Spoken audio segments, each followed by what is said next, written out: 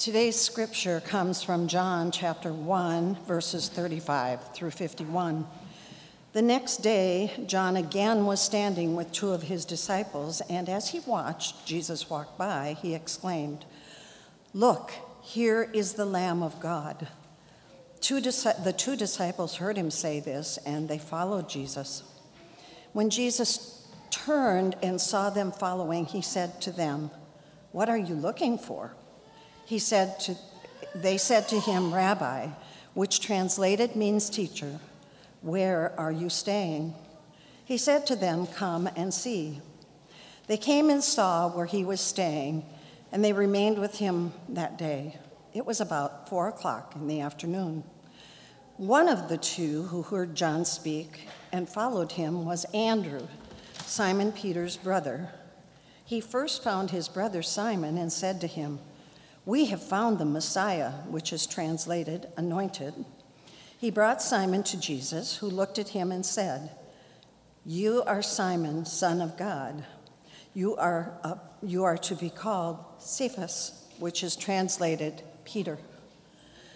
The next day, Jesus decided to go to Galilee. He found Philip and said to him, "Follow me." Now Philip was from Bethsaida, the city of Andrew and Peter. Philip found Nathanael and said to him, "We have found him about whom Moses in the law and also the prophets wrote, Jesus, son of Joseph from Nazareth." Nathanael said to him, "Can anything good come out of Nazareth?" Philip said to him, "Come and see." When Jesus saw Nathanael coming toward him, he said of him, "Here is truly an Israelite in whom there is no deceit."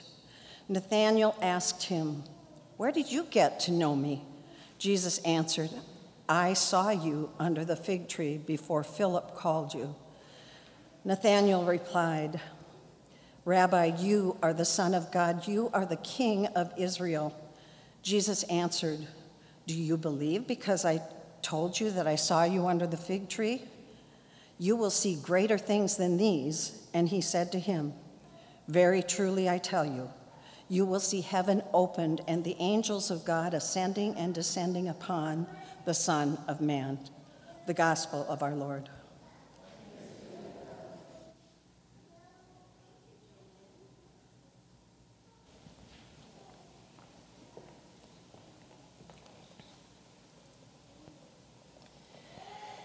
God's grace and peace to all of you here and online this morning.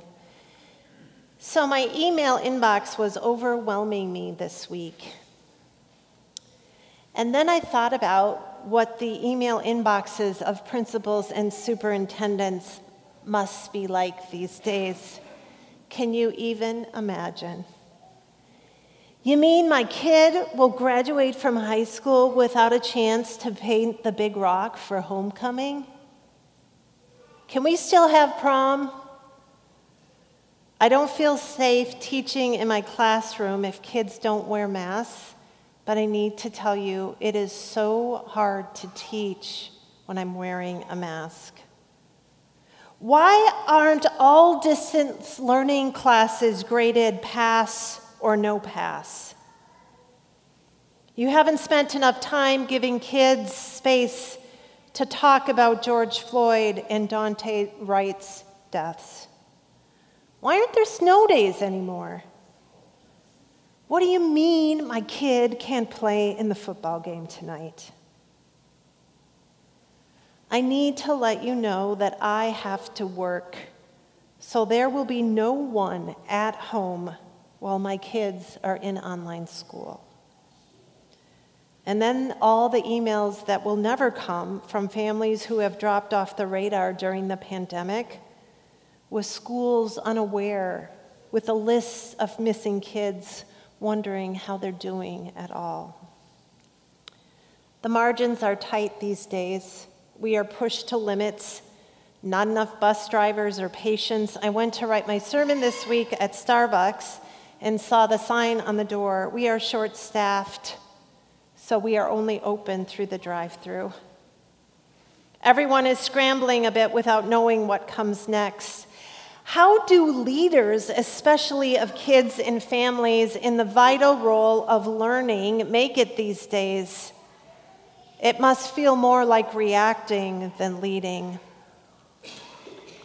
And so I just wondered, what if principals and superintendents, instead of closing their emails with sincerely or best regards, instead ended with the words of Jesus, come and see?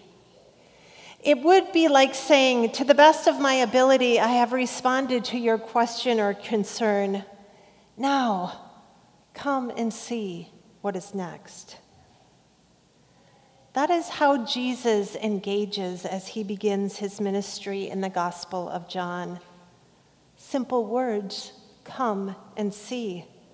There's no explaining, no setting of expectations or job responsibilities, reviewing resumes or preparing for what lies ahead. It's simply come and see. Join in and take a look.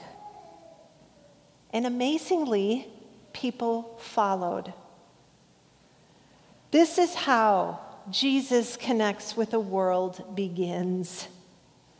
And lest we think that Jesus goes from 0 to 12 disciples, the Gospel of John is quick to note that actually the first 2 disciples were John the Baptist followers. Jesus gets a starting lineup, and from there it is a sea of connections, of invitations. Philip is from the same city as Andrew and Peter, and so he joins in.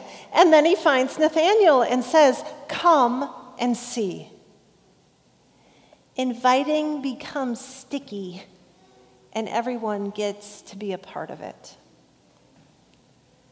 Jesus does not force or diminish or over-explain.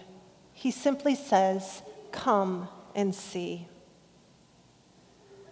The more I thought about come and see this week, the more I noticed it showing up in other people.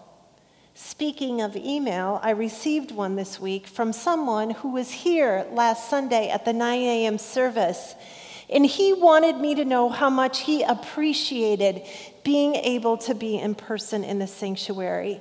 He typed, "Hey Beth, great crowd," and I responded back, "Thank you. I'm glad you spoke of the crowd and not of my chanting, because my chanting last Sunday at 9 o'clock was really rough." He replied back, "Hey Beth, we're all a little rusty. We'll keep you around anyways." What a grace-filled response to me. Come and see. I invited someone to be a part of a team earlier this year, and I knew she had a lot going on. And she called me back. She said, "I need some time to think about it." And she said, "Yes, for now." It was like she heard the call to come and see, and she realized that she didn't have to sign up forever, but she said yes for now. I was talking to Rich Holliquay, who leads our kids and family, and we're having to make adjustments to Bible Explorers on Sunday mornings. Some families are choosing to stay online, and some teachers, or we call them guides, rightfully so, and rightfully cautious, are concerned about being around kids who aren't able yet to be vaccinated.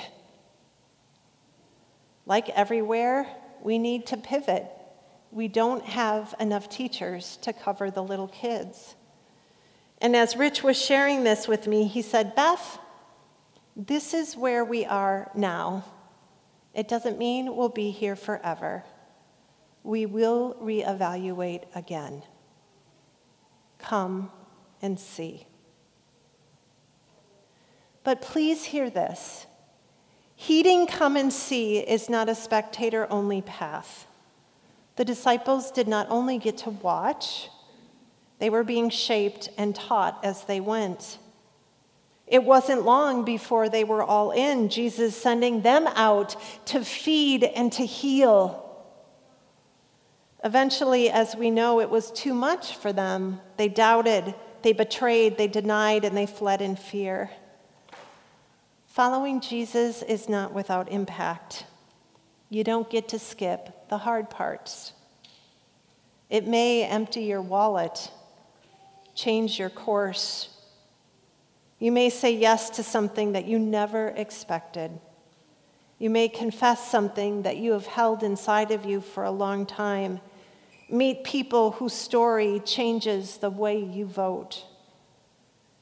And yet, I don't think I have ever met anyone who said that they regret the invitation to come and see. We are wired and compensated to lead and to have the answers and to have it all figured out.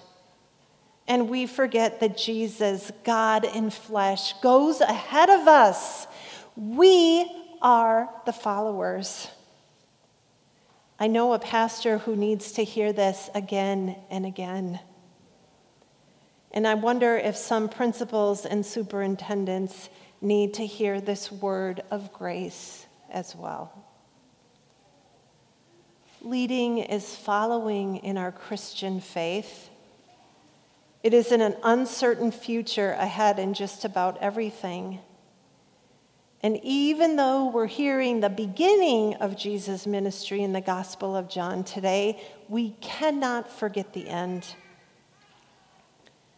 After Jesus is crucified and resurrected, he appears to find these same disciples huddled in fear. He comes to them and he breathes into them the Holy Spirit, his own breath of life, God's Spirit. He lets them see and touch his human wounds of death.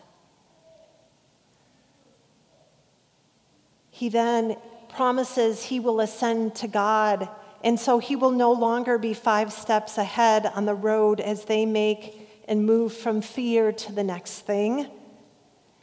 Yet the Holy Spirit, John calls the Holy Spirit the advocate,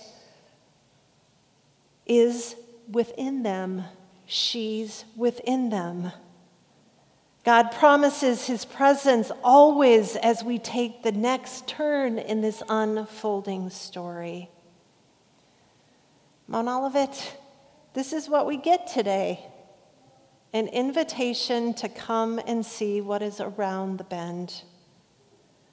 I can't give you the answers or make you do anything because it is Jesus who speaks these words of grace. It's a promise and a call. Come and see. And maybe that's why we're always drawn back to that prayer of good courage. Lord God, you have called your servants to ventures of which we cannot see the ending, by paths as yet untrodden, through perils unknown. Give us faith to go out with good courage, not knowing where we go, but only that your hand is leading us and your love supporting us. Through Jesus Christ our Lord. Amen.